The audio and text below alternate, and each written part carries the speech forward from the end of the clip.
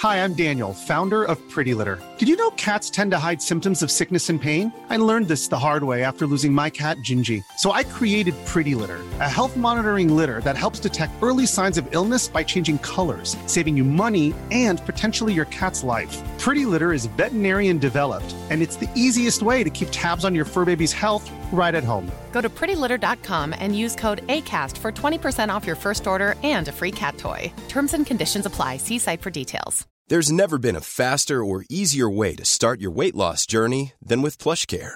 PlushCare accepts most insurance plans and gives you online access to board-certified physicians who can prescribe FDA-approved weight loss medications like Wegovy and Zepbound for those who qualify.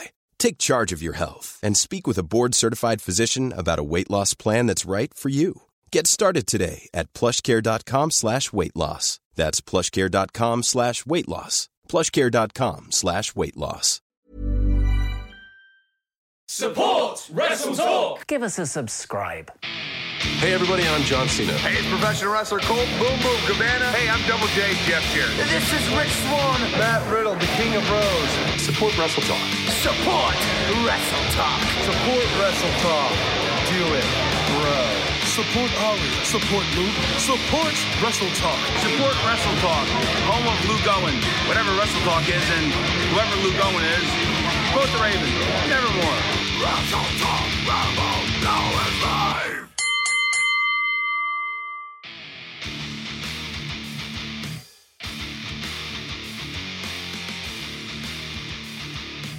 Hello and welcome to the Wrestle Talk podcast, NXT flavoured edition. I'm El Fakador Laurie Blake and I'm joined by Adam Blompier. Hi, mate.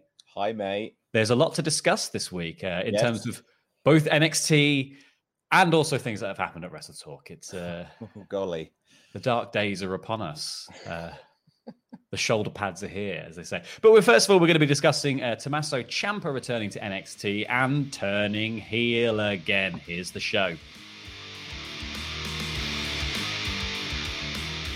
Let's kick right into talking about Tommaso Ciampa because he came back on this episode. They pre-announced it, saying that Ciampa would be here this week. Jake Atlas comes out ready for a match. I feel like Jake Atlas was the perfect choice for this because he is the most like he wasn't ready. he was the most fresh-faced. I think he's got that kind of like babyface vibe that you don't want to see get absolutely destroyed. And Ciampa comes out with this brand new creepy mask that he was wearing. His hood was up, so we should have known something was happening. And he gets in the ring and they sort of have a quick confrontation. He pushes Jake back into the corner. Jake steps forward, gets right into Ciampa's face, and they sort of like touch heads for a second. Then Ciampa just goes, nut. And then just kicks the crap out of him on the floor before hitting Willow's bell. And my notes just here just goes, oh, squashy squash. But squashy squash was not enough to reframe Ciampa as the ticked off Tommaso Ciampa that's come back. Because he then beats up Atlas, taking him to the outside, chucking him into the barricade, chucking him into the steps. The ref comes out and they try and send him away. And he runs over and he stomps Jake's head and puts him underneath the ring and then slingshots him up into the apron, basically nailing his neck into the bottom of the ring. And then when they come out with a stretcher, pretty quickly, I might add, they come out with a stretcher, stick the old brace on him while Ciampa's sitting on the apron in his kind of, where he normally pats himself on the back and does his clap pose, but he's completely sort of still and motionless.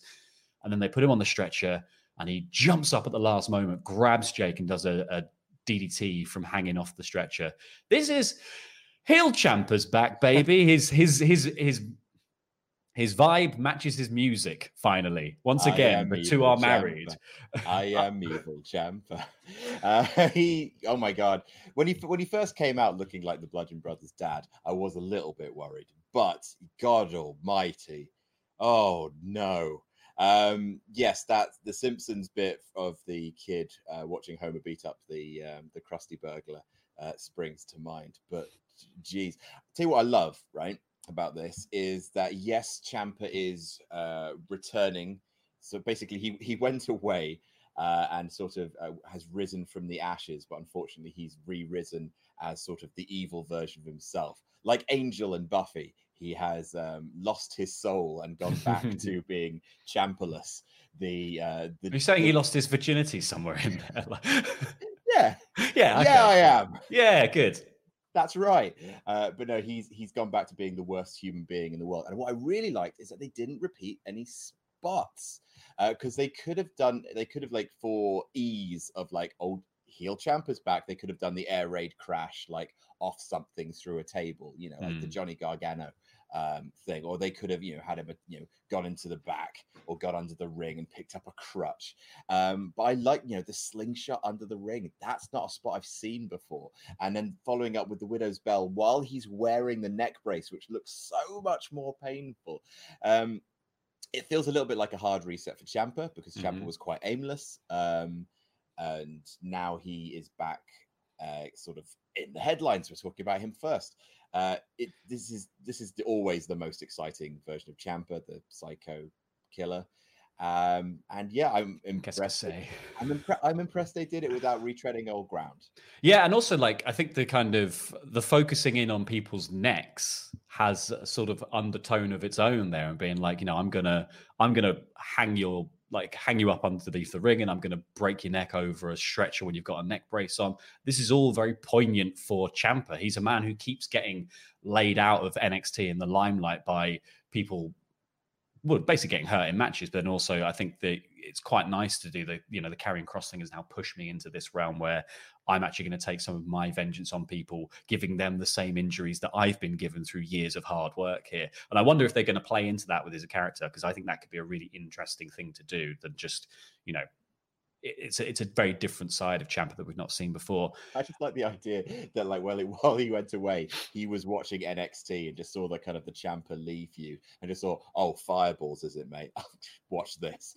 Dead, breaking necks and just stabbing people. It's like, that is how you cause chaos in NXT. We don't do magic. But I wonder if this is like a last minute decision, right? I wonder if they were originally intending to bring him back babyface because the beating that he suffered at the hands of Kross made it seem like a really compelling story would be Kross as the champion, and you build babyface Ciampa back up into facing him at TakeOver before Mania, and be like, okay, cool. This feels like the right ascension for Ciampa to get back Goldie. He's like one of the biggest faces in NXT.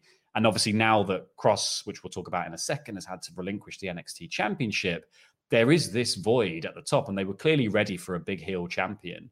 They've just made a guy that is going to be that that definitely could fill that void.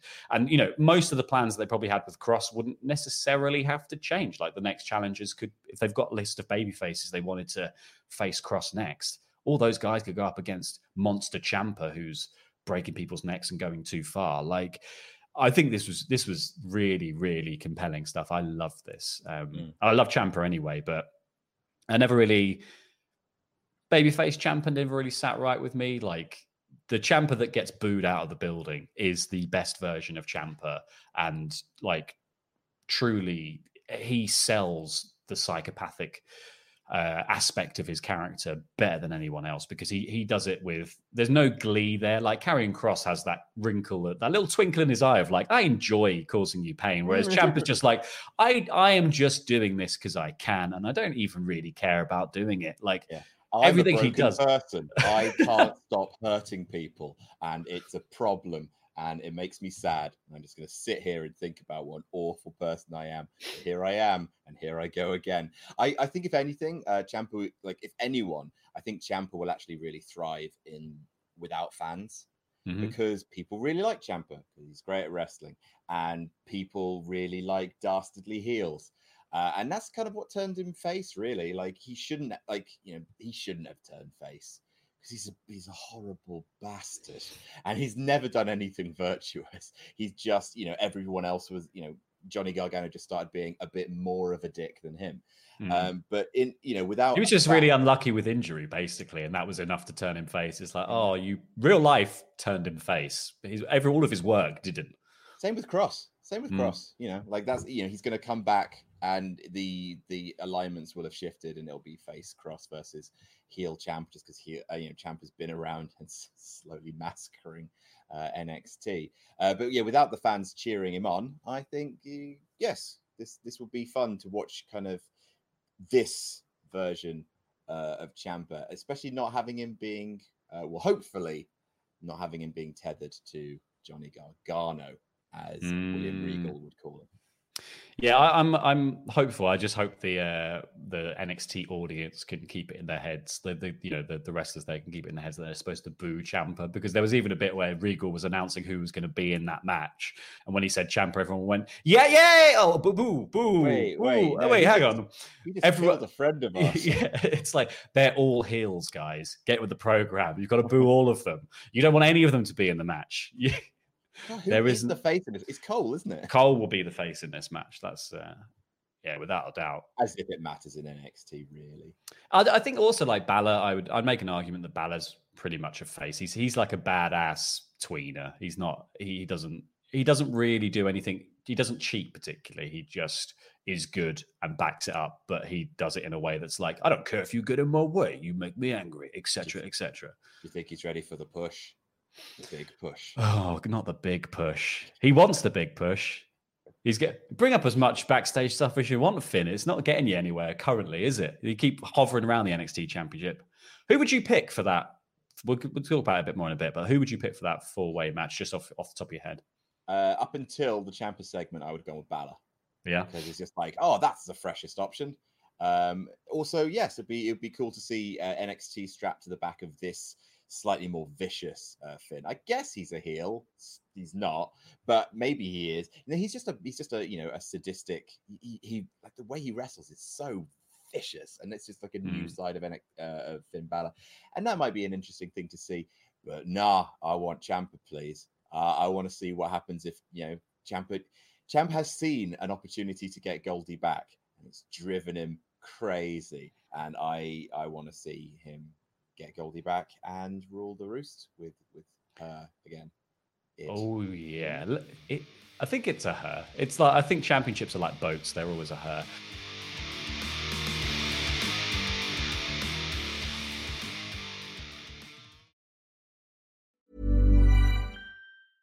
Selling a little or a lot? Shopify helps you do your thing however you cha-ching. Shopify is the global commerce platform that helps you sell at every stage of your business. From the launch your online shop stage to the first real-life store stage, all the way to the did we just hit a million orders stage.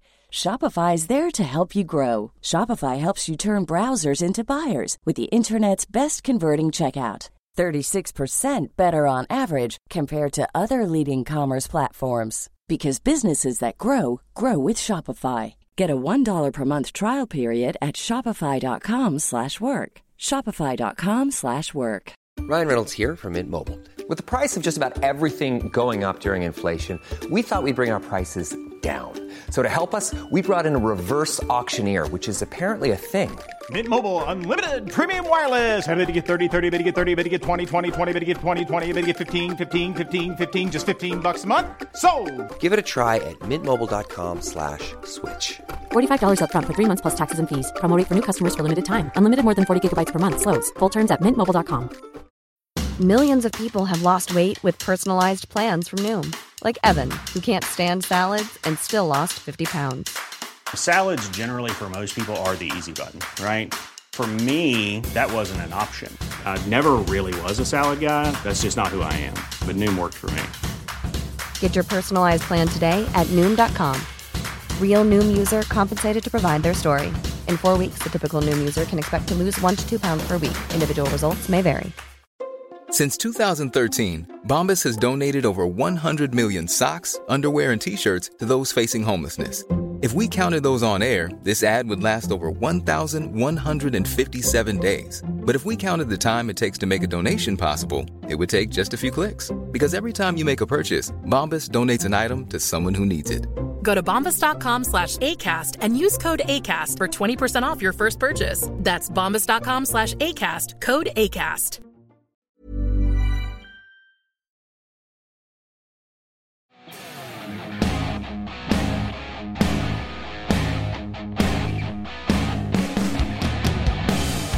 Do you like wrestling? Do you like improv? Do you like role-playing games? And you'll love No Rolls Barred, presented by the Wrestle Talk Podcast Network. 6 players come together to create a fictional wrestling promotion, roll dice, and create the kind of insanity that real companies can only dream of creating. Can Tony the Milkman survive the twilight of his career and still find time to care for his wrestling son? Can the Denimatrix overcome the vicious Apex and achieve total denimation? Can brothers Golden Joe and Silver Bro coexist as a tag team before they combust? Find out now with the wrestling show that everyone's talking about. No Rolls Barred is available wherever you get your podcasts and only presented on the Wrestle Talk Podcast Network.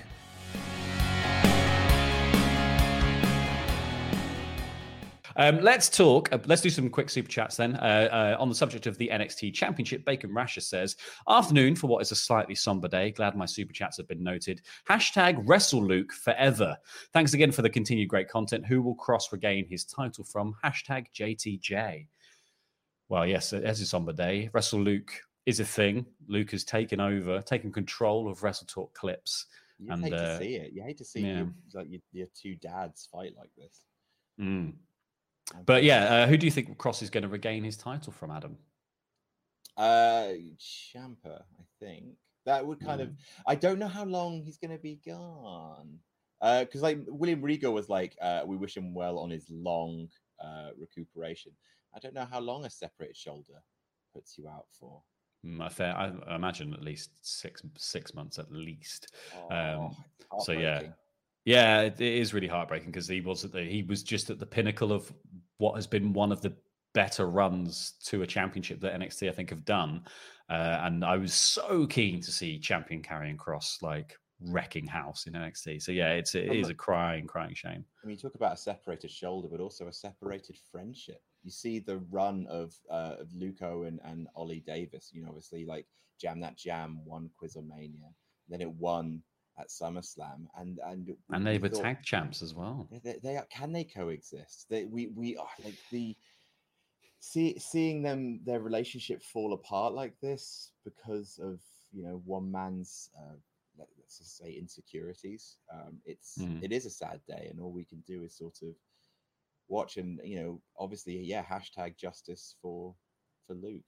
I've been saying this for a while. People take Quizlemania far too seriously, and clearly. It's because of you, Mr. Davis was taking it too far. Yeah, I was trying to keep things on a level heading. I was just saying, let's not lose our heads about this. It is, after all, just a quiz. But no, it means much. It means so much to so many people, and that can be a corrupting influence. Right. Anyway, Kevin says, I like this. I feel like this is a TEW save file. I don't know, a TEW. That's the online wrestling thing where I just book every big guy at NXT into an Iron Man match. I'm so excited for this match. Hashtag we want Luke.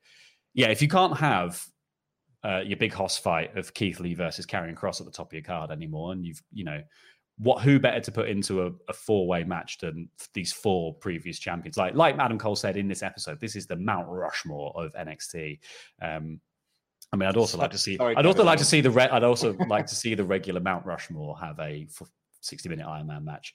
Jake Weeks says, Roosevelt would win that in a bloody heartbeat. Yeah. He used to hunt bears. He's a monster. Someone actually said about Theodore Roosevelt, it was good that death came for him as he slept. If he was awake, there would have been a fight. He's an insane hunter / toughsman. Anyway, Jake Weeks asks what our predictions for the NXT title match are. He says Ciampa. I am also leaning very heavily towards Ciampa. I think they had a story with Karrion Kross that they were going to do, and I think this is a fill that gap with another monster heel. And Ciampa's taken out of the picture, and I think Ciampa's resurgence to the NXT title was based on taking it off Kross as a babyface. But I think this is a equally brilliant bit of storytelling if they pull it off. So I'm guessing I think it's going to be Ciampa, but here's the other way they could do it. They could do Gargano takes it and Ciampa goes after Johnny again. Mm-hmm. We've seen that, and I'm pretty sure even NXT. I'm pretty sure they've been banned from doing that as well. Yeah. Triple H literally said one final beat. It's like, if you ever go at each other again, you're out of the company. They booked themselves, and they booked them in this match. Cole's not taking it back so quickly. No, sir. So that does leave Balor versus Ciampa, and I think the idea that Ciampa throughout that 60 minutes feels like Ciampa is going to get it back.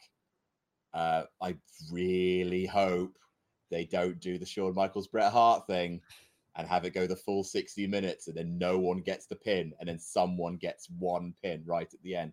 I mean, if anyone can make that not boring, it's these four guys. But I get the feeling that if they're not going to do Ciampa, Balor will take it, and that will send Ciampa even further over the edge. And that's when we get a really, really heated Ciampa-Balor feud. And then maybe you put the belt on Ciampa. That's a takeover main event if ever I saw one. Oh, I'd love to see that. Yeah, I'm hoping that this is actually a very hard-fought competition in which there's quite a lot of pinfalls, but everyone just keeps even Stevens towards the end. I don't want anyone lagging behind. These are all amazing guys. I don't think you should do any of them there. I just think one guy should come out right at the end on top. Yeah. It'll be either sudden death or literally like in the last 30 seconds, someone gets a pin. Yeah, I mean, the NXT is very good at booking these sorts of matches, so I think they'll do well. Like, hopefully it isn't the 2 out of 3 falls, Gargano and Cole, right? Nothing really mattered in the first 2 falls. It's the last 4 where all the good stuff happens. This should be, hopefully, if it's, it's difficult though, because it's been booked quite quickly. They must be just having meeting after meeting after meeting about this match. Anyway, let's whiz through the show because Karrion Kross opened the show coming out with the title, making his first appearance after winning the belt, but he's got his arm in a sling because he separated his shoulder. He says that on the path, there are obstacles, but for me, the obstacles are the path. God help the obstacles that will be in my path when I come back. Tick-tock. And then Scarlett turns over the hourglass and he leaves the NXT Championship in the middle of the ring. And then Scarlett put her hand on Kross's logo and it burned in the background. It's cool. It's cool. I don't know what the symbolism of it is really, but it's cool. I liked it. Her LED magics. Yes. Yeah, I like that. I quite like the goofy magic of this pair. It's good. Gosh, Karrion can talk, huh? He's a good talker. I think the pairing of Scarlett, I think if you've never seen Killer Kross, or the other name of his character that I forget, if you'd never seen him before, you might have thought, they put him with Scarlett because he can't talk. No, he can. Yeah, he's got a real gravitas and a real voice for his character as well. He's a total package, this guy. And I am really gutted that he got injured because this is one of the best NXT runs that they've had for quite a long time, especially to the championship. This is near perfect booking, and it's always terrible when anyone gets injured just at the peak of their powers, like Tommaso Ciampa, for instance. But I'm excited to see what they do with him when he comes back, because I think they are going to push him to the moon, as Cameron Grimes would say. I'm not going to do it, but yes, to the moon, Cameron Grimes. Yeah, we can't. Well, otherwise we won't get to do it this episode because he's not in it. Wade Barrett was also back. He was on commentary. Stu, he's great. Yeah. He's such a safe pair of hands on commentaries. I just want to point out that WCPW, I think, was the first person to put Stu Bennett behind the commentary table. The legacy lives on. It will never die. We then got Breezango versus Imperium for the NXT Tag Champs. Breezango, the serious version of Breezango. They came out, no dancing, no costumes, no silly. This was dancing. Oh, a little bit of dancing. Yeah, but I think that's actually how Fandango's hips move. I think it's rickets and he's he's just got the rhythm within him. This was really good. This was a great little match. The finish I particularly liked, which was they got Breeze up for a European bomb and he popped down. He super kicks Eichner, who was holding him up. He super kicks Bartel as he flies off the top, tags in Dango, who does a double leg drop on both of them and pins, and they win the belts. This was this feels like a really good choice if they were looking to get the belts off Imperium very quickly coming out of TakeOver, because I predicted that Phantasma would be the ones to win and get this title match, because I thought they might just do a really silly little tag team championship match, but clearly they wanted to put someone. They want Imperium cooled off of the Undisputed Era thing at some point, or maybe to continue the Balor thing when travel is a bit easier. I don't know, but clearly Imperium were kind of the heater tag team champions for a bit, and hopefully Breezango are going to do something a bit more with that going forward. Don't think so. I think they're going straight on Legado del Fantasma. I hope not. When I first kind of saw the match, my first reaction was, because I'm a smart who overthinks things, oh no, but Imperium, because Imperium haven't really done anything with the belts. They haven't really had a chance to. They didn't even have a takeover match with the belts. Poor lads, which is a shame, because the tag team championships have suffered probably more than any other championship in COVID, because obviously you didn't get a proper satisfying conclusion to Broserweights.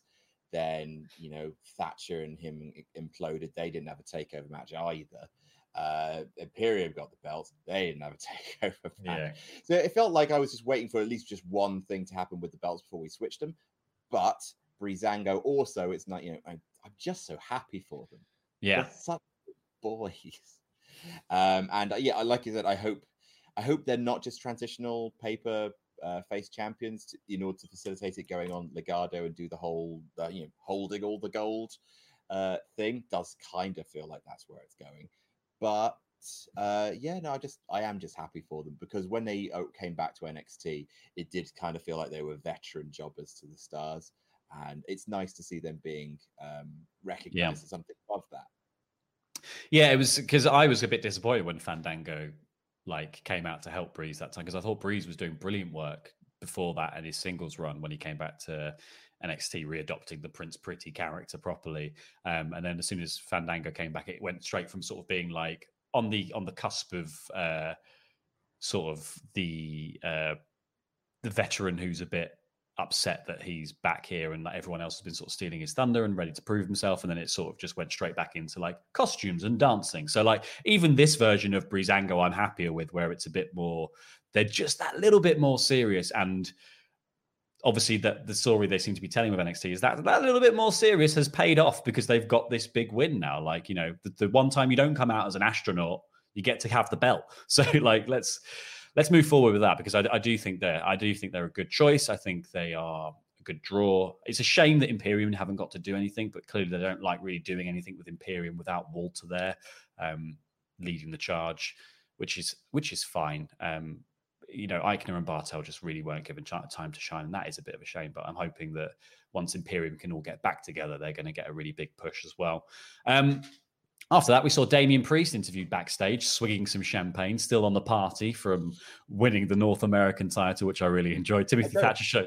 I don't remember this being his gimmick. His one-man party, yeah. He's sort of the new Adam Rose, but with hot tubs instead of buses. Yeah, and then so Timothy Thatcher then showed up and said it's embarrassing the way that the Priest is treating the belt, celebrating having it. I don't know what Thatcher's problem was here, but he says he should get the first shot. Damian Priest says that Thatcher accuses him of being ill-equipped to be the champion. And Damian says, I think I'm very equipped indeed, pats the belt and then walks off, swigging some more champagne. What a life. If this is all you had to do after your big takeover match, you'd be like, well, we jumped off ladders, we did all this cool stuff. Here's how you get to appear for just one episode of NXT. It's like, I just get to drink. Okay, I'll do that. Happy. Off I go. We then Cross is just furious in the parking lot, just looking at him, being like, "Yeah, he's slash his tires." He's probably on some killer painkillers, so I'm sure he's fine. We then got Jake Atlas versus Tommaso Ciampa, which we've already discussed. We then got a little package about Candice LeRae and Tegan Nox's friendship. This was all from the perspective of Candice. Obviously, Tegan last week said she wanted to reach out, extend the olive branch to Candice and be like, "Hey, friend, let's be friends again, friend."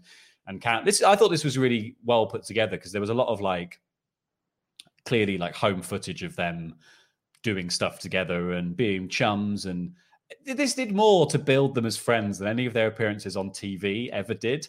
And I really liked this, and I liked the idea that she said that Tegan doesn't get me anymore. Where was she when I needed her? Sometimes you just need to be selfish, because Tegan could come down this path with me, but she's choosing not to.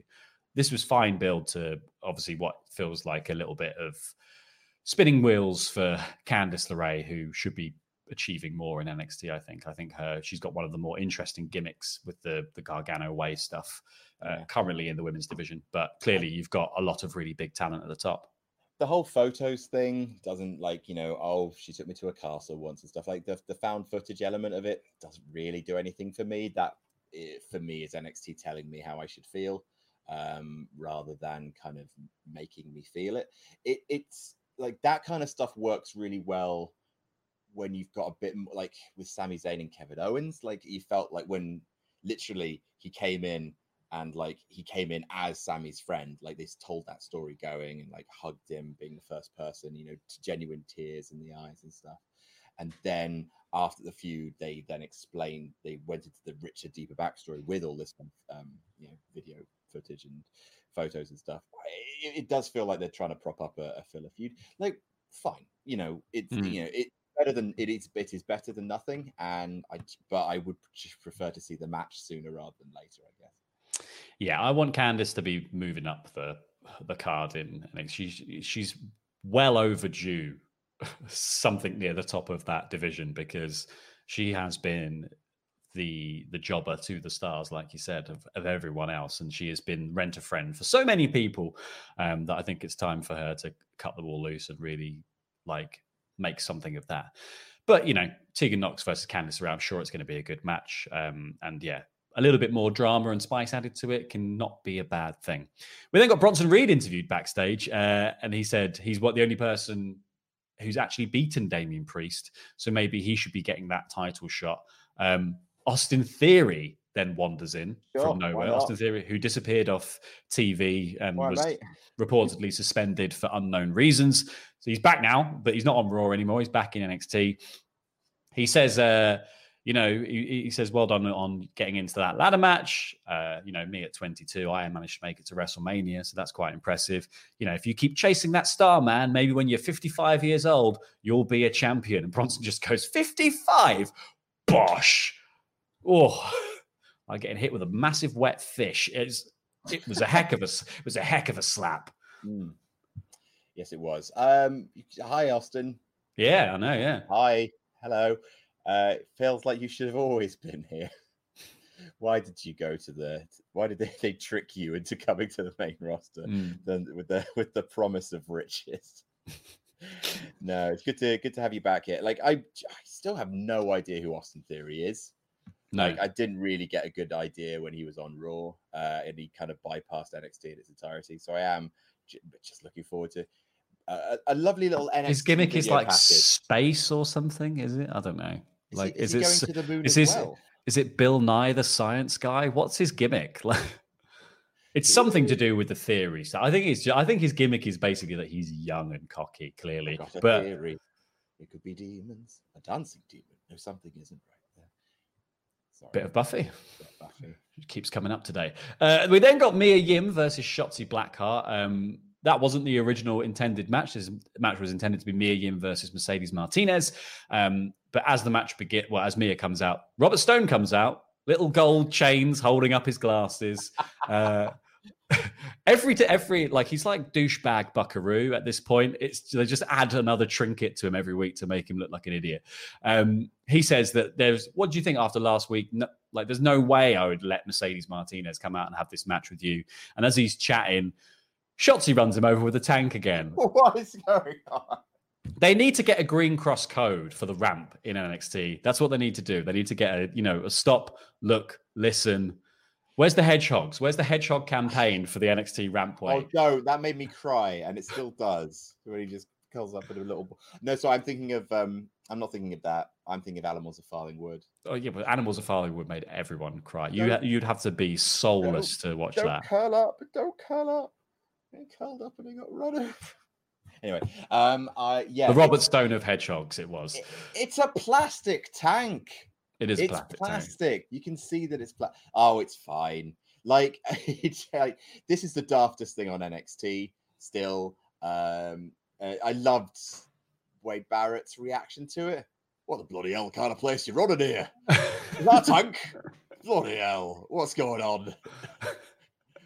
is this NXT? This is not the show I used to be watching.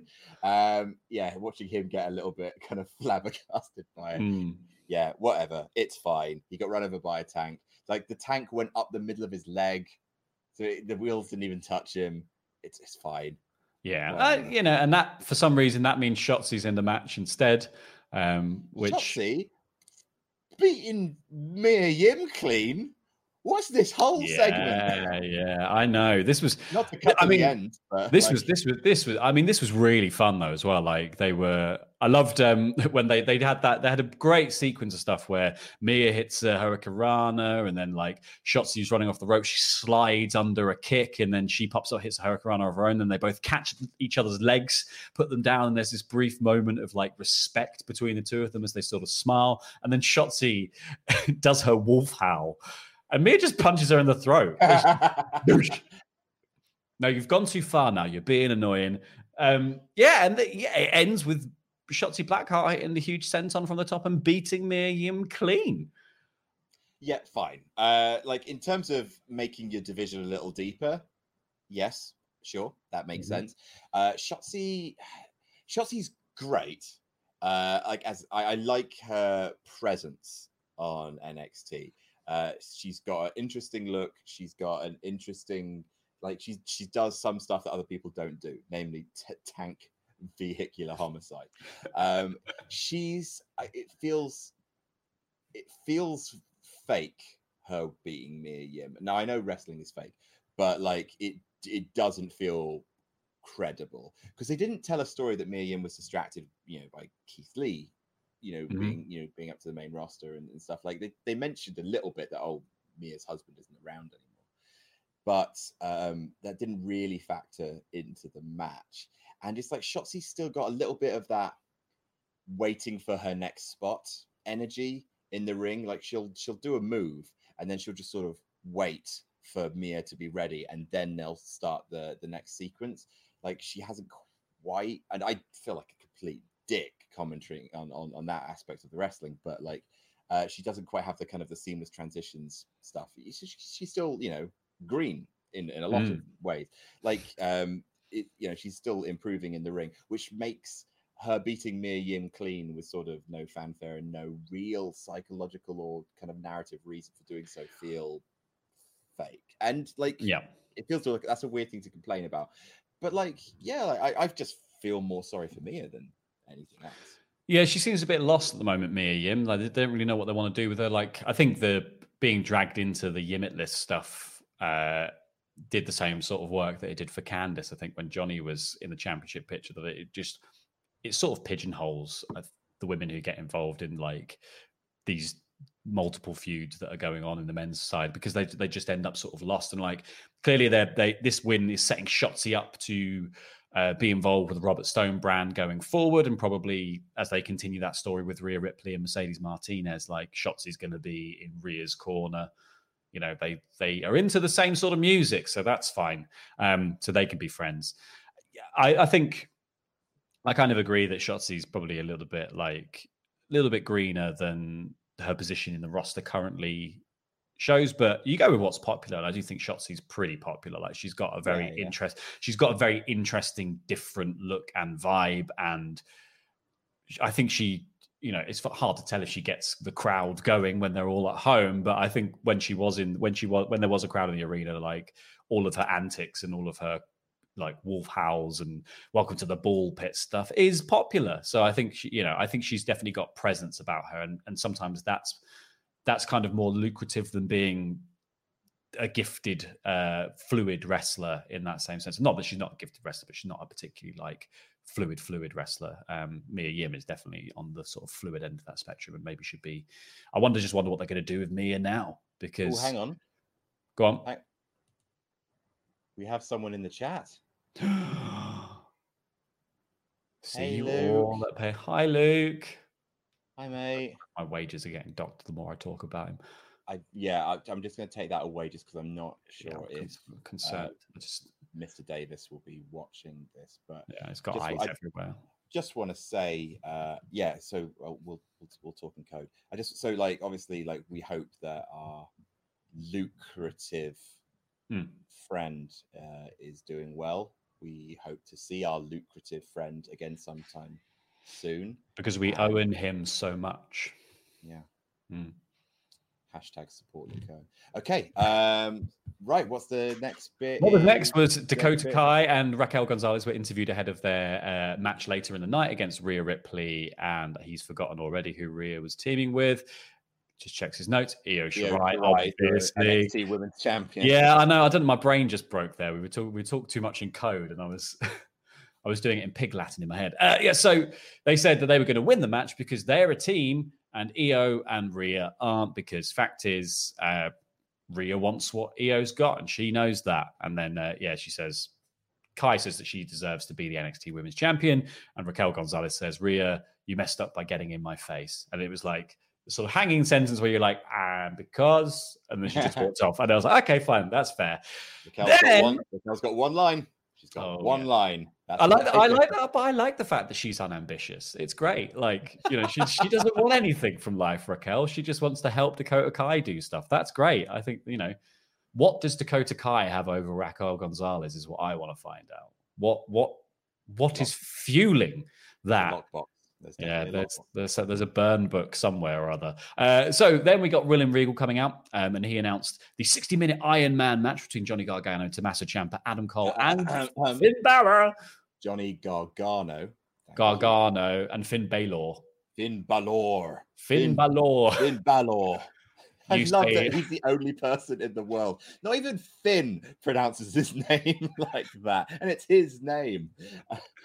And Finn Balor.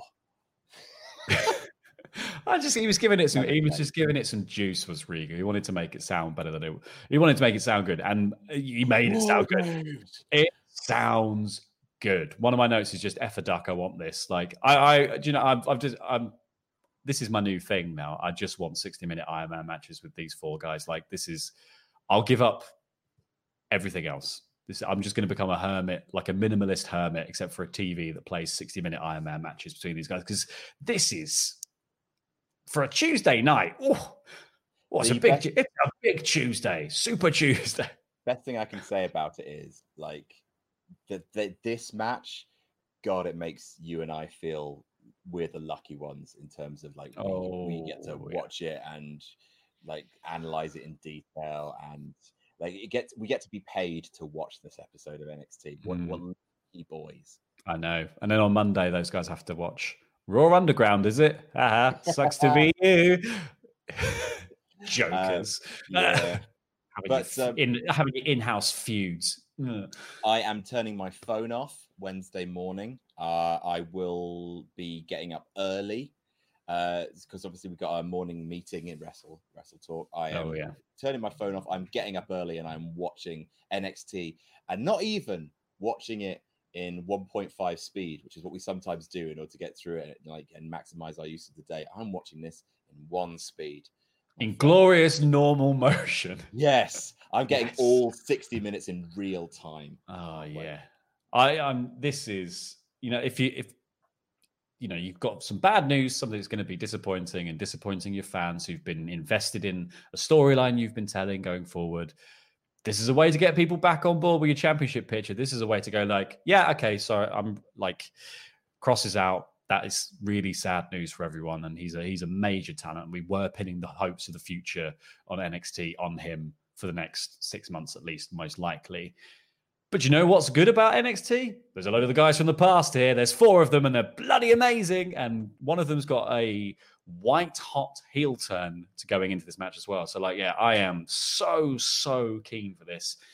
And, I'm leaning heavily towards Ciampa for the victory here, which makes me think they're going to swerve that and go with Balor. But, that would also be fine because I think he would do wonders with the belt as well. I think there's so many stories that can come out of any of these 4 guys winning the championship. And so, we were discussing earlier a little bit that this feels like a bit of a hard reset for NXT. And it really does feel like a sea change of this is who's important. This is what they're going for. This is what they're after. This episode did wonders, I think, setting everyone up post takeover to be like, this is what, this is the roadmap that we've got going forward. Especially when you consider, obviously, that the head writer of NXT has resigned his position. So like there are new creatives in charge, and it does, like you don't normally expect a changing of the guard to come with such a clunk of a shift, but that is sort of the cards they've been dealt with carrying Cross in. Yeah, you can't exactly easily get round Karrion Kross with a separated shoulder, because you can't have him beaten for the belt even in a shock match. He has to just give the thing up, which is crying shame. We then got Santos Escobar, Cruiserweight Champion, versus Swerve Scott in a title match. This was awesome. This was really, really good. And this is kind of the match I've wanted to see Escobar in for a while as well, like mostly one-on-one. Like a lot of his matches have relied very heavily on the fact that he's got a whole team behind him, helping him out, and that they helped him out here for sure.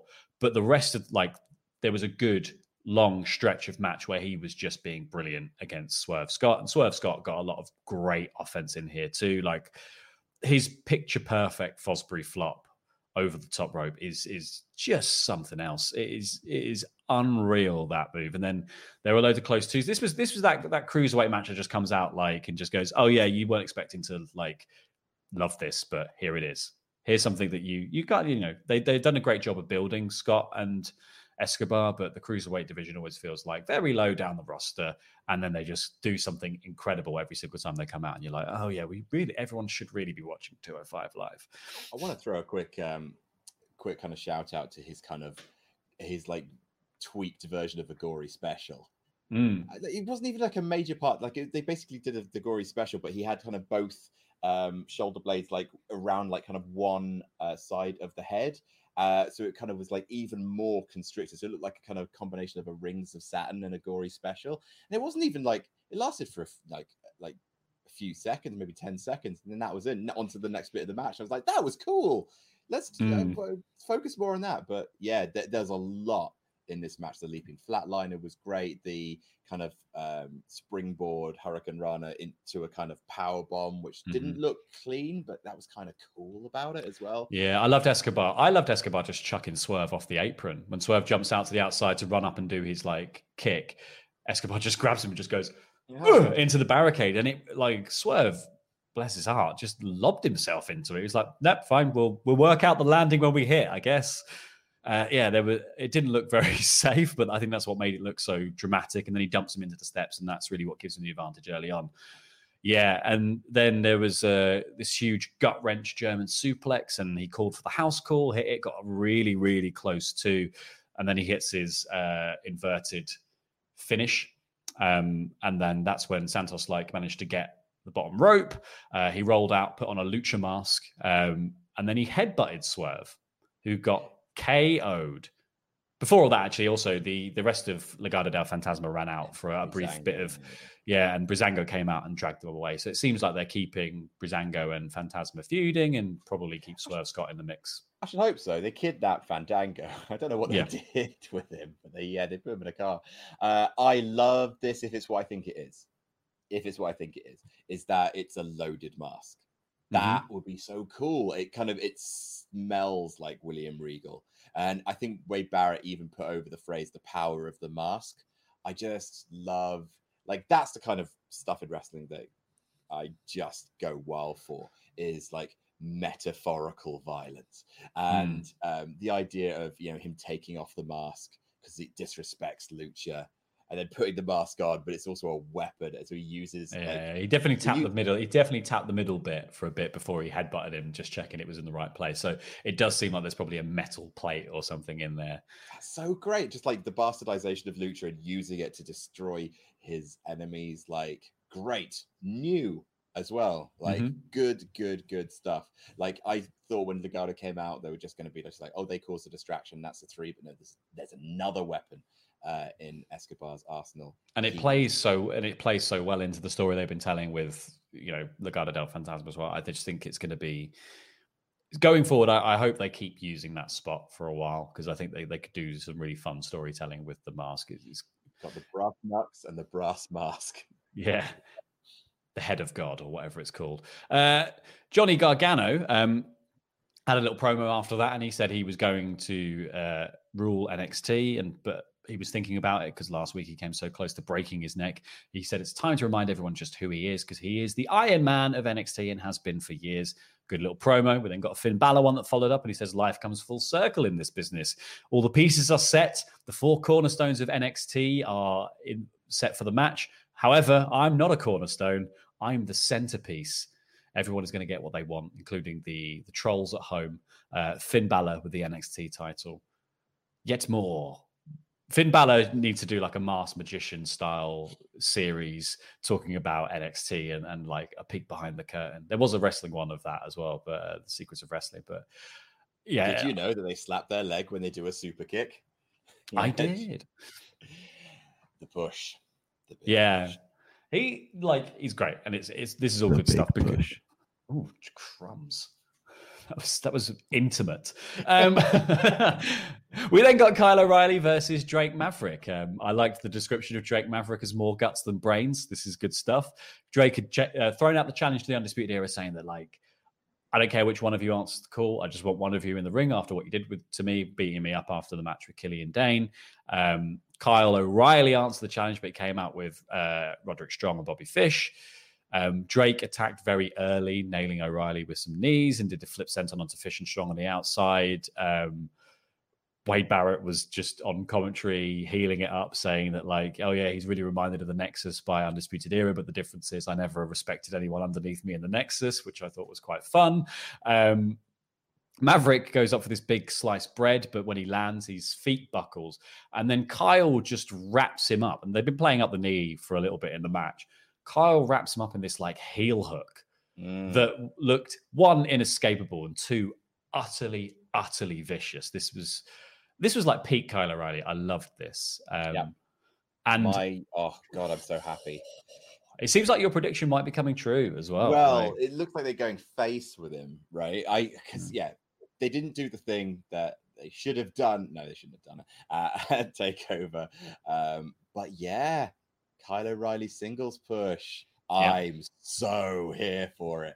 I can't wait. Yeah. So obviously after the match, so first of all, like, he didn't do anything like kind of evil during the match. He's just vicious. He's just a he zeroed in on the leg after the like a little injury and just started nailing it with kicks and stuff.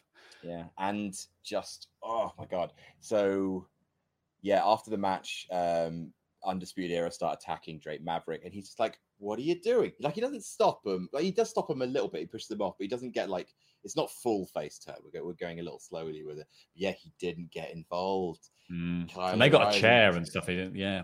Oh yes. So excited. So excited. But then, so this is all happening, and then Killian Dane is actually the one who runs down to the ring past O'Reilly, who's kind of got out of the way, and he attacks. He runs off Strong and Fish, and O'Reilly was on the apron for a second, and he just backs off. And then Drake's like, "Oh, thanks, mate," and then walks forward, and Dane just nails him too with a big clothesline. He just misplaced emotions. Bam. You want to say Dane is in tip-top shape. Mm-hmm. Look at the guy. He's looking trim AF. Well done, sir. Yes.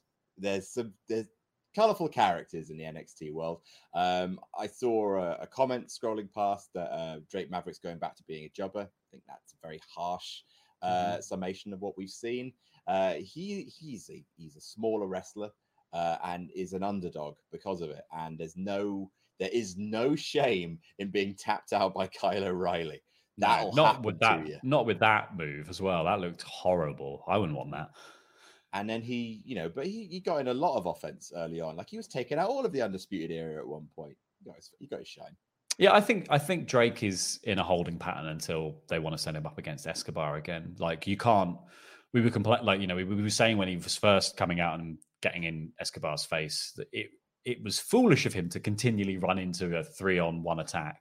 So I think they need to sort of cool that off for a bit, do some other stuff with Escobar, let Legado del Fantasma build a bit more momentum, And then you bring Drake in and be like, this guy again, is he absolutely nuts? And this time when he's nuts, he's also right. And he starts to build his way up to win the Cruiserweight Championship, because that is going to be the comeback story that you want to culminate with the Cruiserweight title. I tell you what I'd like to see in the meantime, though. I would actually really like to. It's a shame that the clothesline happened, because I thought the team of Dane and Drake, that's a cool little team. Just like, little and large, just like, the clever henchman and the hulking henchman, so it's such a well-worn. I wouldn't call Drake the clever henchman. Let's run in there. Let's run in there and get ourselves overpowered by the numbers game. Here goes nothing. It's brilliant. I hope that Drake tries to kind of bury the hatchet with Dane, and they do it like an Enzo and Cass thing, where he carries around Drake on his shoulder, just chucks him at people. I think he'll wear him down by getting beat up. I think eventually Dane will tire of beating up Drake Maverick, who keeps coming out to say thank you. And maybe they could do a little team up. I quite like that. It's definitely something for Drake to do, and I think Dane has also been a bit listless in NXT for a while, so they could make a really good on-screen pairing. We then got Rhea Ripley backstage talking about her match, saying that if Raquel Gonzalez wants me to shut up, why doesn't she make me? Fine. Adam Cole says the Mount Rushmore of NXT is in the match next week. A match like this is right up my alley, because I'm the Iron Man of NXT, which is fair enough, mate. You probably are. We then got Io Shirai, Rhea Ripley versus Dakota Kai and Raquel Gonzalez, our main event. By the time we got here, I think I sort of had reveal surprise fatigue, and I was kind of like, what more could they possibly do? Because before I even watched NXT, I'd obviously popped on Twitter and seen people talking about it. I hadn't seen every possible reveal and stuff, and people at work have been saying, well, it sounded like a crazy show last night. And I was like, well, this has happened, and this has happened, and this has been announced, and that's quite crazy. Is there something else? And then I kind of got to the end of this match, and I was like, oh, there wasn't. It almost felt like this wasn't this greedy boy. Yeah, no, but I feel like this was almost overshadowed by some of the stuff that had come before it, and so it didn't necessarily feel like what I would have done as the show closer. But I get the wanting to end on a match. It was a very good match, though. I think they should have ended on Ciampa. Yeah, I think they should have ended on Ciampa, especially considering that I think they should have done the Iron Man announcement. Then everyone could have cheered that Ciampa was in it, and then Ciampa comes out, and because he knows that he has an opportunity to get the NXT champion, that is what makes him fully embrace the kind of, I need to do whatever it takes. Mm-hmm. I need this. And I think that story might have been better, because I don't know if you can top that Ciampa heel turn. No, and I think they did that at the end of the first hour. So they kind of, I guess they knew that's when they like to also put a big moment, but I think that moment just overshadowed the rest of the show. It was so powerful. This was really good, though. This was a really fun match. I loved Dakota Kai at the beginning of the match when Gonzalez was squaring up to everyone in the ring, and she was just behind her, just going,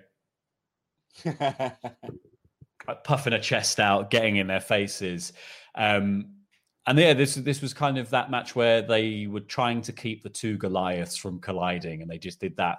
They worked around it so well. There was this brief moment in the beginning where Rhea Ripley starts off against Kai, and she starts beating Kai, and she just picks Kai up and just throws her into her own corner and tells Gonzalez to tag in. Gonzalez tags in. They get up in each other's faces. There's a headbutt, and then Gonzalez pushes her, and she flops back into her own corner. Io tags in, and she was like, "What? You got to be kidding me!" Brilliant, that's great tag team chemistry stuff. Io was brilliant when she was going on at both of them, and she did this great bit where she had Gonzalez in the corner down, and she had Kai hung up on the ropes, and she hits the double knees into Gonzalez, bounces right back off, and runs straight into the Tiger feint kick. It was a really well booked match. It was really, really fun. I like the fact that Dakota Kai didn't look lost in it. I think with the level of talent that there was in this match and the way they present Gonzalez and Rhea Ripley specifically, it would have been very easy for Kai to have been the fourth wheel here and just been chucked around a lot. But she got in some really good offense, and she was very sneaky and very clever. I really, really enjoyed this. And then the end, where it started to get a little bit more confusing, because there was a tag made to Io from Rhea. Oh no, Rhea tagged. Yeah, so Shirai tags in Rhea, but Kai has taken the referee, so he misses the tag. And as Rhea steps in, he pushes her back out, and so they're sort of double teaming Io Shirai. As this is happening, Mercedes Martinez runs down, grabs Rhea, pulls her off the apron, and she donks ahead. But that's not the end. That was just another bump in the road on the way. I thought that would sort of be like, that'd be it. And then Shirai would get her, she'd get powerbombed and that'd be the finish. She gets powerbombed and that isn't the end. They managed to get a hot tag, and as Rhea steps in, you're like, cool, this is it. She's going to make a big comeback here. But it was like, oh no, it's quite clear she's not a well woman after falling off the apron there, because Gonzalez just like grabbed her and was like, one arm powerbomb, and that was it. I think it's really quite great. Yeah, I think it was a cool finish. They did it got a bit confusing towards the end, but I think they laid it out well enough that all those moments where they false sort of, it was like a false finish after false finish. I was just along for the ride, because I really did think at multiple occasions that they'd lost to Gonzalez and Kai, and they just kicked out just enough, and they were just building enough momentum. And then that choice to put Rhea back in to take the pin from Gonzalez was a stroke of genius, because I really did think they were just going to do Rhea Ripley. She could put people in the bin when she wants to. She could do whatever she wants. She's just going to easily conquer Gonzalez here, and she walks right into that one-arm powerbomb. And I'm hoping that what they're building to now is Martinez and Ripley and Gonzalez, because I thought Gonzalez looked absolutely brilliant and brutal in this match. She's really come into her own, and I'm excited that there is that level of sort of magnitude and power in the women's division with Rhea and Gonzalez and Martinez. They feel like legit monsters. They're good, awesome. Old NXT, not afraid to beat Rhea. Really, really happy about that, especially when there's a reason for it. This is just something that I think I get so frustrated with on the main roster, is that you don't have to protect everyone if you book cleverly. You can beat people if there's a reason for it. And yet Rhea got beamed by someone that she was in a feud with already. And then she got overconfident. And I thought, on the main roster, Rhea would just come in, overcome the odds, and still get the pin despite the interference from the Roman Reigns booking, my friend. Roman Reigns. I loved it. It's just Rhea's a superstar. But she got pinned by someone who is comparatively greener because of circumstance, and Raquel looks a lot better now because of it, and Rhea doesn't lose anything because she got attacked. It's great. It's like you say, it is certainly not as flashy as a lot of the rest of the episode of NXT, but it's really solid and it's clever, and it's built there's sharks are circling Io Shirai now. Oh yeah, it's so many sharks. He is caught in a kind of a three-way kind of hoss fight that's just all if the match, she's the hedgehog. Don't curl up. If the match is Io versus Rhea versus Gonzalez versus Mercedes Martinez, oh no, I feel bad for Io there. Oh, I'm here for it. I would do that because Io can win that, and she could pin, Raquel Gonzalez, who could lose because miscommunication with her and Kyla. There's loads of ways to think yourself out of these matches, but you get to see more of Rhea, more of Mercedes, which everyone wants. And Raquel gets to be elevated by association as well. Well done, NXT. Yeah, this was it was a clunky gear shift for NXT, just because they've actually done a very good job building to TakeOver 30 of sort of giving us an idea of where they were going to go. But I love the reframing of certain characters. I love the fact that we're going to have a new champion next week. We've got new champions this week. And it feels like, that tag division is going to get elevated by having Breezango as the champs, and hopefully get a bit more shine and a bit more time on TV. And they can start to make some proper stars there again. The four guys in that NXT championship match next week, a 60-minute Iron Man match, which I don't know how the hell you would book, but I'm sure they're going to nail it. I cannot wait to see. I'm so excited to watch Super Tuesday of NXT. The women's match was brilliant.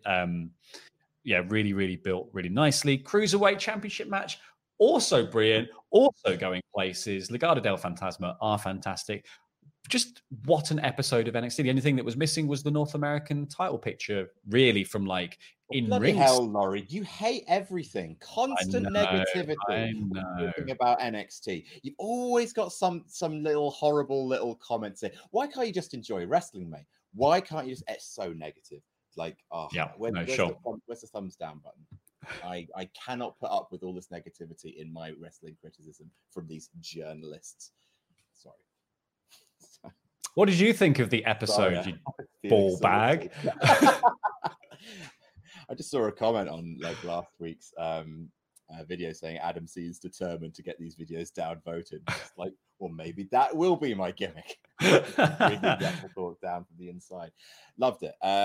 Really, really good. Like NXT is normally as solid as the main event was, but this week was a special. Like, a bunch of different things collided.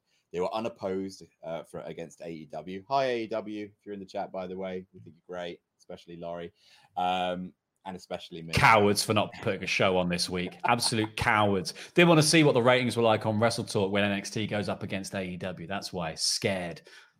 Okay.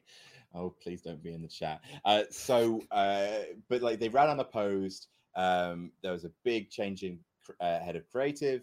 Their top champion is out, so loads of things combined to create generally one of the most remarkable episodes of NXT of the year. It was so packed full of stuff. Yeah. If you watch one NXT this year, watch this one because it was so good. But also watch all of them and then watch us talk about them because that's how we make our living. So yeah. NXT, very good. Let's do some super chats. Bacon Rasher comes back in and says, thought my notebook was covered in water spots, but turns out you lads not keeping the background clean. Cross to win it back versus Demon Finn for me. This is actually printed on the background. That's the little peek behind the curtain. I'm equally annoyed by how that is printed on the background as you are. I wonder if I don't think the Demon needs to return. I think the Demon's almost too hokey for this version of Finn Balor. Like he doesn't need to go to that dark place because he now lives there 24/7. Because he wants to push the big push. The big push. Oh God, it's horrible. Oh, absolutely gross. Scott Young says, do you think this is a good chance to put Cross straight to the main roster and not return to NXT? Maybe a Rumble win. Yeah, I guess so. Like, I mean, I feel like that's a blessing and a curse, obviously, going up to the main roster where he'll be the Cross Experience or whatever he's called. It's fine. I'll keep making that joke about everyone. It's, but yeah, I think he's someone they definitely would look to put on the main roster. There was always that news when he was coming in that they said they were going to fast track him, and we found out that the fast track was basically immediately inserting him into the NXT Championship picture. I think it would be wasted to move him straight to the main roster. I would like to see him come back on NXT and win the championship. And I would like to see what they thought they were going to do with him in the first place. Because it feels almost like it would be the same case of like if Ciampa never got the title back and Johnny and Ciampa never finished their feud and stuff like it. It just feels like I've invested a lot as a viewer. They've invested a lot of time making the TV show tell that story, and leaving that thread dangling would just be sad, really. Even if he would smash up the main roster, which I'm sure he would do. Bonzo for Life says, Cross could be Lesnar 2.0. Good look, limited moveset. Do you concur? Don't know. I honestly don't feel like we've seen all of Cross. I don't think we saw all of him in that Keith Lee match. I think the injury kind of put pay to that. So jury's still out, but the dude's a presentation. That's the thing. He is a fully formed character, and if he is limited in the ring, which I haven't seen necessarily conclusive evidence of, he's still got one of the most striking gimmicks in worldwide wrestling, I would say. Detrain24 says, support Wrestle Luke. I think with the injury, Ciampa will win. He's the NXT version of Roman. Something goes wonky given the belt to course correct. I think Ciampa's a really smart choice for this. I think I just wonder, like I said earlier, I wonder if the big heel turn for Ciampa is to make him sort of a mini Cross almost, so they can continue with the plans they had going forward, because, promises would have been made to people about where their storylines are going. And if Cross goes out, then you throw a load of story out the window. So I imagine they can keep a lot of that stuff if you've got big monster heel Tommaso Ciampa running the division. Mike D says, I prefer Ciampa to get the belt after last night, but if Balor takes it, or Baylor takes it, imagine Cross versus the Demon when Cross comes back from injury. Yes, please. We kind of covered that already a little bit, but yeah, I wouldn't mind seeing Cross versus the Demon. I think the collision of those gimmicks would work really well. I just don't think the Demon is where Finn Balor's head is at right now. I think that's the thing. I think we will see the Demon on NXT again, but I think absence makes the heart grow fonder, and I think he's going to resist it until literally he needs that nuclear option. Mm-hmm. And Demon Balor versus Cross. Demon Balor comes out, all of his spots written up his arms, so you can read them all. This is how he reveals what's behind the curtain. The mask, obviously, the masked magician. Face paint stuff. Mr. M.A. Campbell says, love the fact that Breeze is a double champion. I'm assuming this is being the left, right champion and the tag champ. I think he's the up, down champion. Is he? Okay. He's one of those champions. Yes. Levante Rogers says, also for Super Tuesday, the first hours before the main event should be a series of matches ranging from 10 to 15 minutes and the other time for TV ads. I think, I would quite like a just balls to the wall, here is just a bunch of really good wrestling. And then, if you like that wrestling, here's 60 minutes of really good wrestling. That would be ace. I'll take a full hour of Shaq-a-Roni adverts in the first hour of NXT if I get no commercial interruptions in the Iron Man match. I know I won't get that, but I'm willing to watch all that horrible cricket wireless nonsense where Charlotte is running around after a jelly bean or some other. Tell me about vapes. Yeah. And how bad they are for me. That's what I want to know. MTB Payback says, Plumpy, will Damian Priest be a dominant North American champion? Leaving me out of the... Breeze is the left, right champion. I do apologize, Laurie. Booyah. Was that I can't do that. Just, you've got to let it go floppy.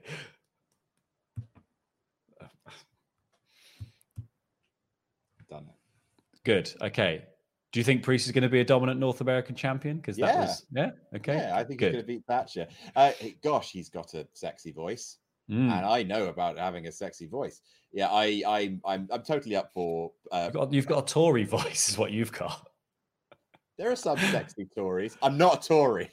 I am not a Tory. Also, there are no sexy Tories. It doesn't exist. It's an oxymoron. Kevin says, I'm going to miss the refs carrying a Regal Zoom call. I totally am going to miss the refs carrying the little Robo Regal around. That was one of the better things we got in lockdown, actually. Here's some Wrestle Talk miscellaneous super chats. Jobber JJ says, Mr. Davis knows best. Iron Man match will be fire emoji. Wow. So lit, I'm assuming. Yeah. Mr. Davis knows best. We are contractually obliged to agree. Mm-hmm. And we'll say no more. Jeremy Bauman says, Luke World Order is coming. Hashtag LWO invades Wrestle Talk. Maybe. I think Mr. Davis, sorry, not Ollie Davis. Mr. Davis is trying his hardest to, shore up our defenses. The great firewall of Wrestle Talk is being assembled as we speak in order to keep the Luke World Order out. Axe Adapter says, hashtag justice for Luke, down with Davis. We cannot endorse that statement. Mm-hmm. Rich McCann says, Adam, love you. Laurie, love you. Adam, please start a board game channel. Tried Unmatched, loved it. Have you ever played Disney Villainous? Aha! Ho-ho! Literally got it for my birthday. Here it is. It's delightfully looking. Anyway, I've heard a lot of people say it's really great. You get to play as different Disney villains, like trying to execute your own little schemes, but you're playing as people and they'll try and stop you, and you're trying to kind of amass power, and it's got loads of really cool art from the Disney films in it. Can't wait. And starting a board game channel. That's interesting. That is a good idea.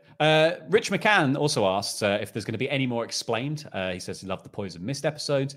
You're in luck, because next week we're starting Explained again. Season 2 begins when Luke's is actually good series ends. So it'll be coming.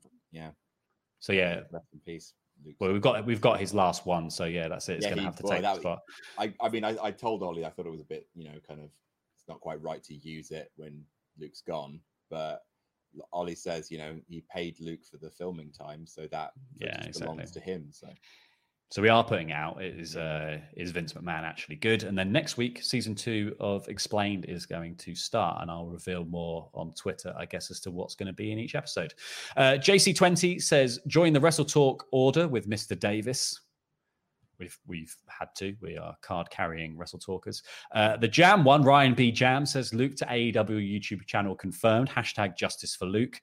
Not after what we said on NXT last week. Obviously, we've cut ties with AEW. Glass Frame says... We've cut ties with AEW. We were both on screen at the same time, Adam. We are both equally responsible for what has happened.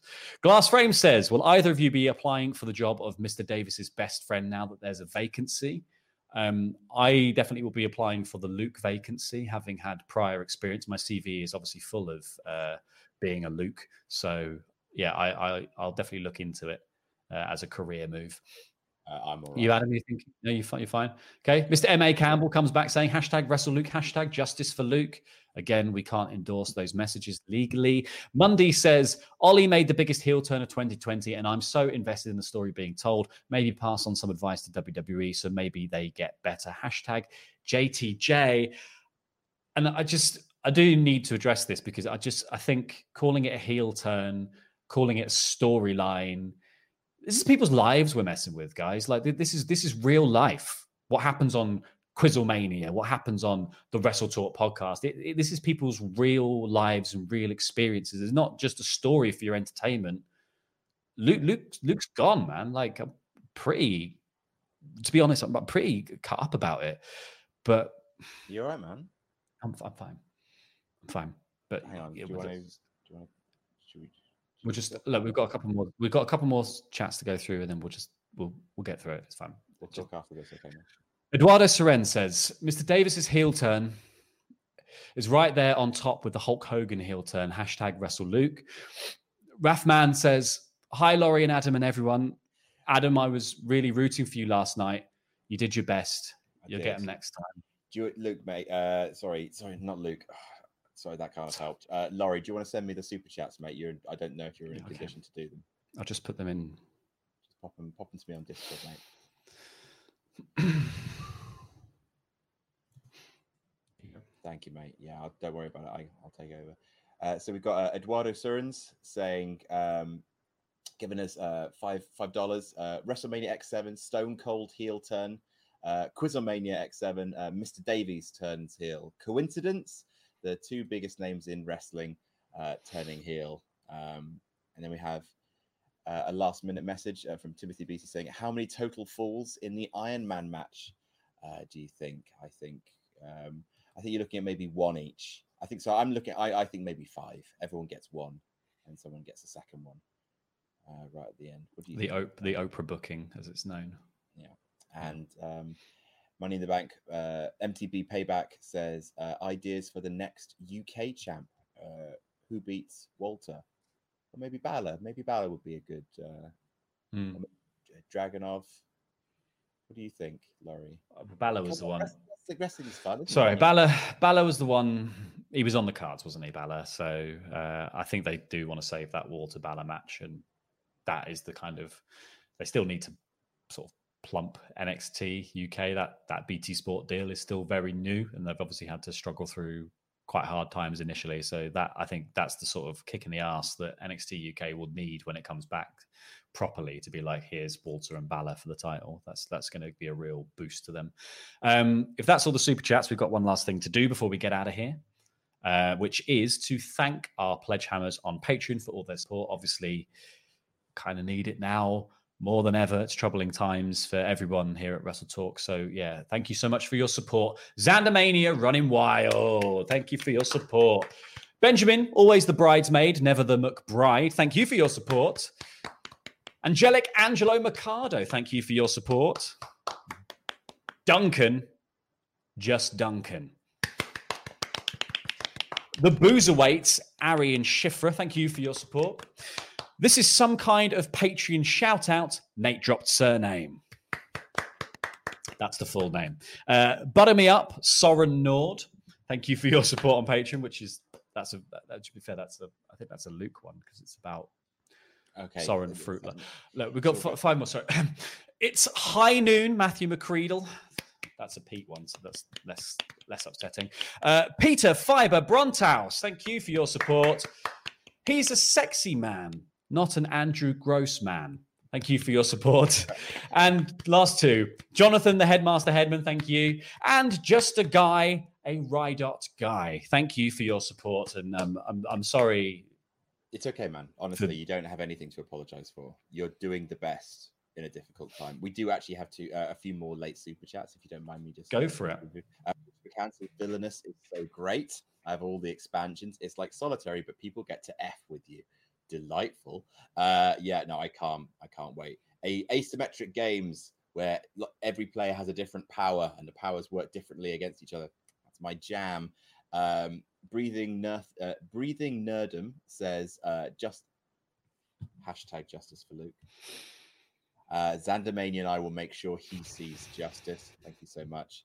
And Mind for Life 102 says, fantasy booking here. Finn wins the title, holds it till Survivor Series, where we get Fiend versus Demon in a spooky rematch. And poor Drew is just there as the odd man out. First time super chatter. A bleak picture you paint. I'd love to see Demon versus Fiend. Feels like if Finn ever goes back to the main roster, they'll probably run that.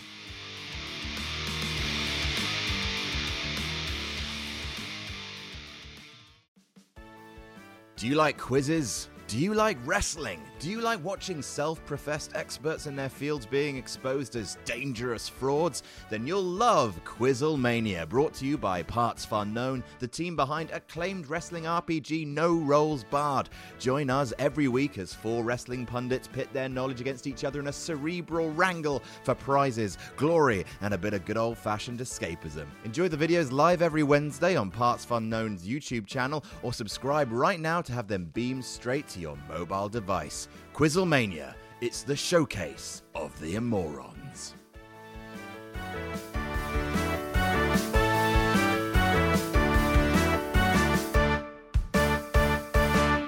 So one thing we haven't done yet, Adam, is discuss TakeOver Triple X. Please don't Google it, because we didn't have a live stream for reactions. We didn't have a proper podcast review on Sunday because everyone's getting ready for SummerSlam. We've been incredibly busy. So what did you think of the show? I thought it were good. Not great. It was good.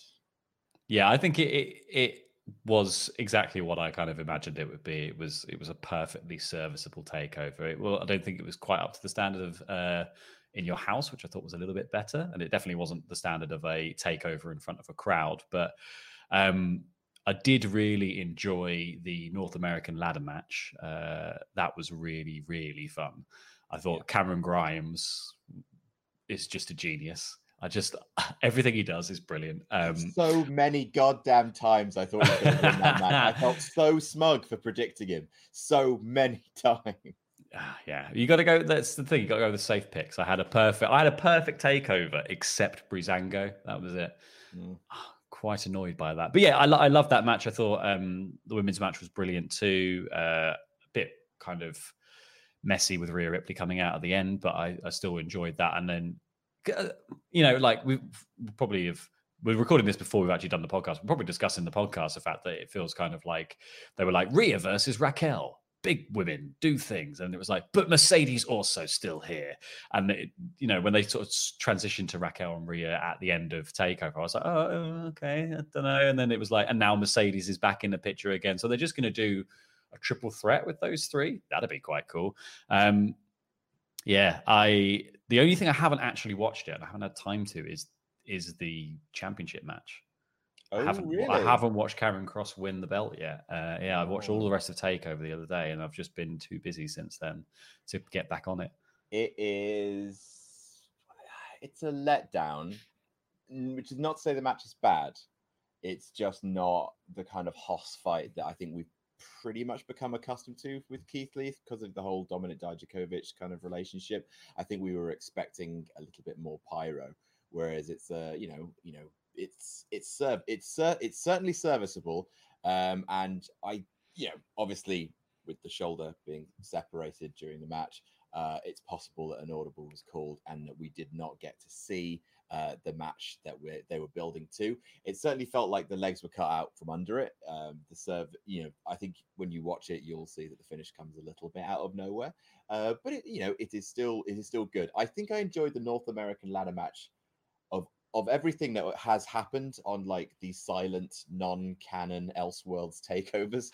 I enjoyed the North American ladder match probably the most out of all of them. Just I love the beautiful chaos. But yeah, I can understand that this felt a little bit less flavorful, a little less substantial. Although I do notice, Laurie, that you did dance around the Pat McAfee Adam Cole match, just not quite wanting to own up to your mistakes. It was fine. It was It was better than expected. There were some really good spots in there, and there were a couple of bits where I was like, "Wow, that's really impressive." And they hung together with a match that was fairly lacking in pace. But sure, yeah, he can do a backflip. That's cool. Like that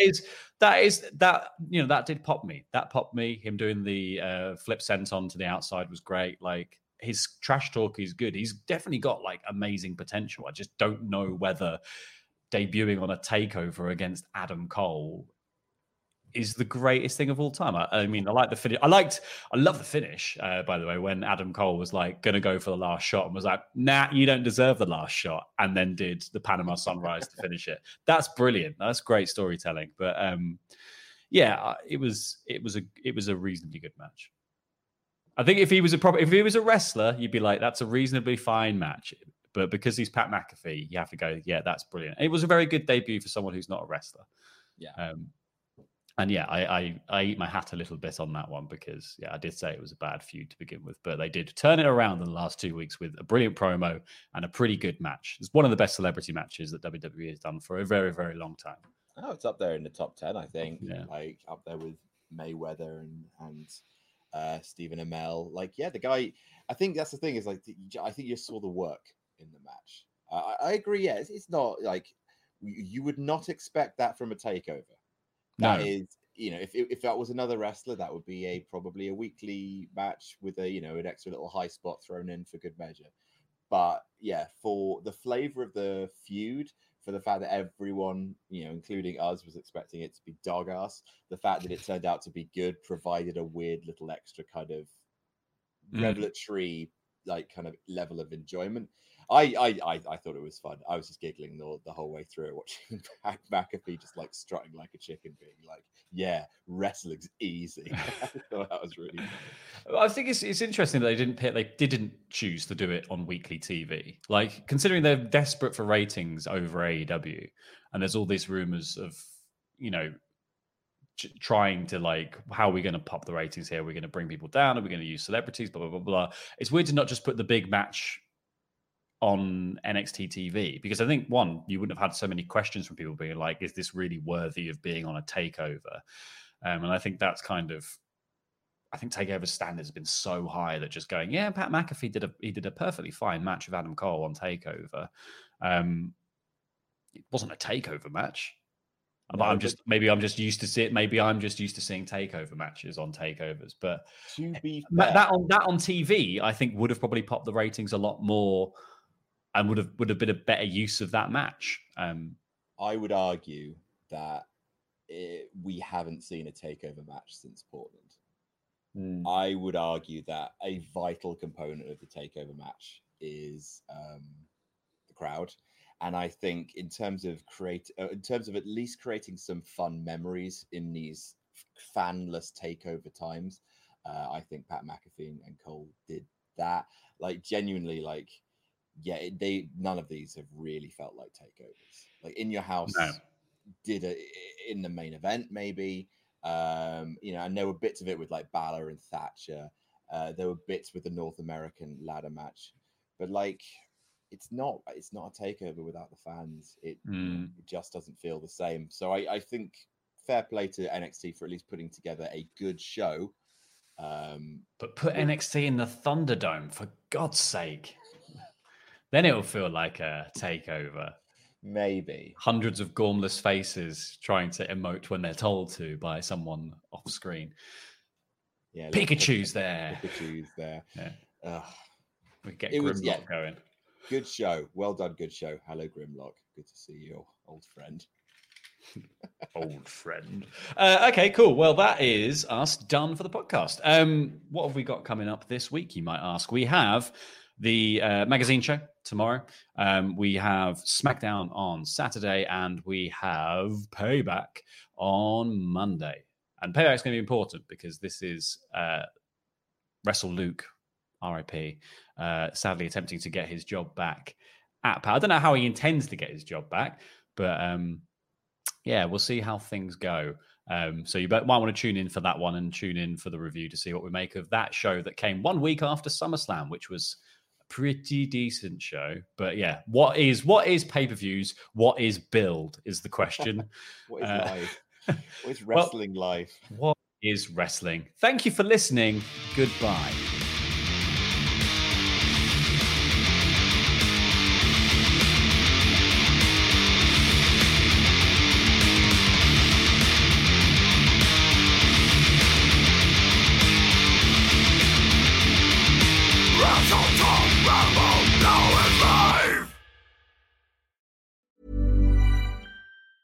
Ever catch yourself eating the same flavorless dinner 3 days in a row? Dreaming of something better? Well, HelloFresh is your guilt-free dream come true, baby. It's me, Keke Palmer. Let's wake up those taste buds with hot, juicy pecan-crusted chicken or garlic butter shrimp scampi. Hello Fresh. Stop dreaming of all the delicious possibilities and dig in at HelloFresh.com. Let's get this dinner party started. Hi, I'm Daniel, founder of Pretty Litter. Did you know cats tend to hide symptoms of sickness and pain? I learned this the hard way after losing my cat, Gingy. So I created Pretty Litter, a health monitoring litter that helps detect early signs of illness by changing colors, saving you money and potentially your cat's life. Pretty Litter is veterinarian developed, and it's the easiest way to keep tabs on your fur baby's health right at home. Go to prettylitter.com and use code ACAST for 20% off your first order and a free cat toy. Terms and conditions apply. See site for details. Planning for your next trip? Elevate your travel style with Quince. Quince has all the jet-setting essentials you'll want for your next getaway, like European linen, premium luggage options, buttery soft Italian leather bags, and so much more. And is all priced at 50 to 80% less than similar brands. Plus, Quince only works with factories that use safe and ethical manufacturing practices.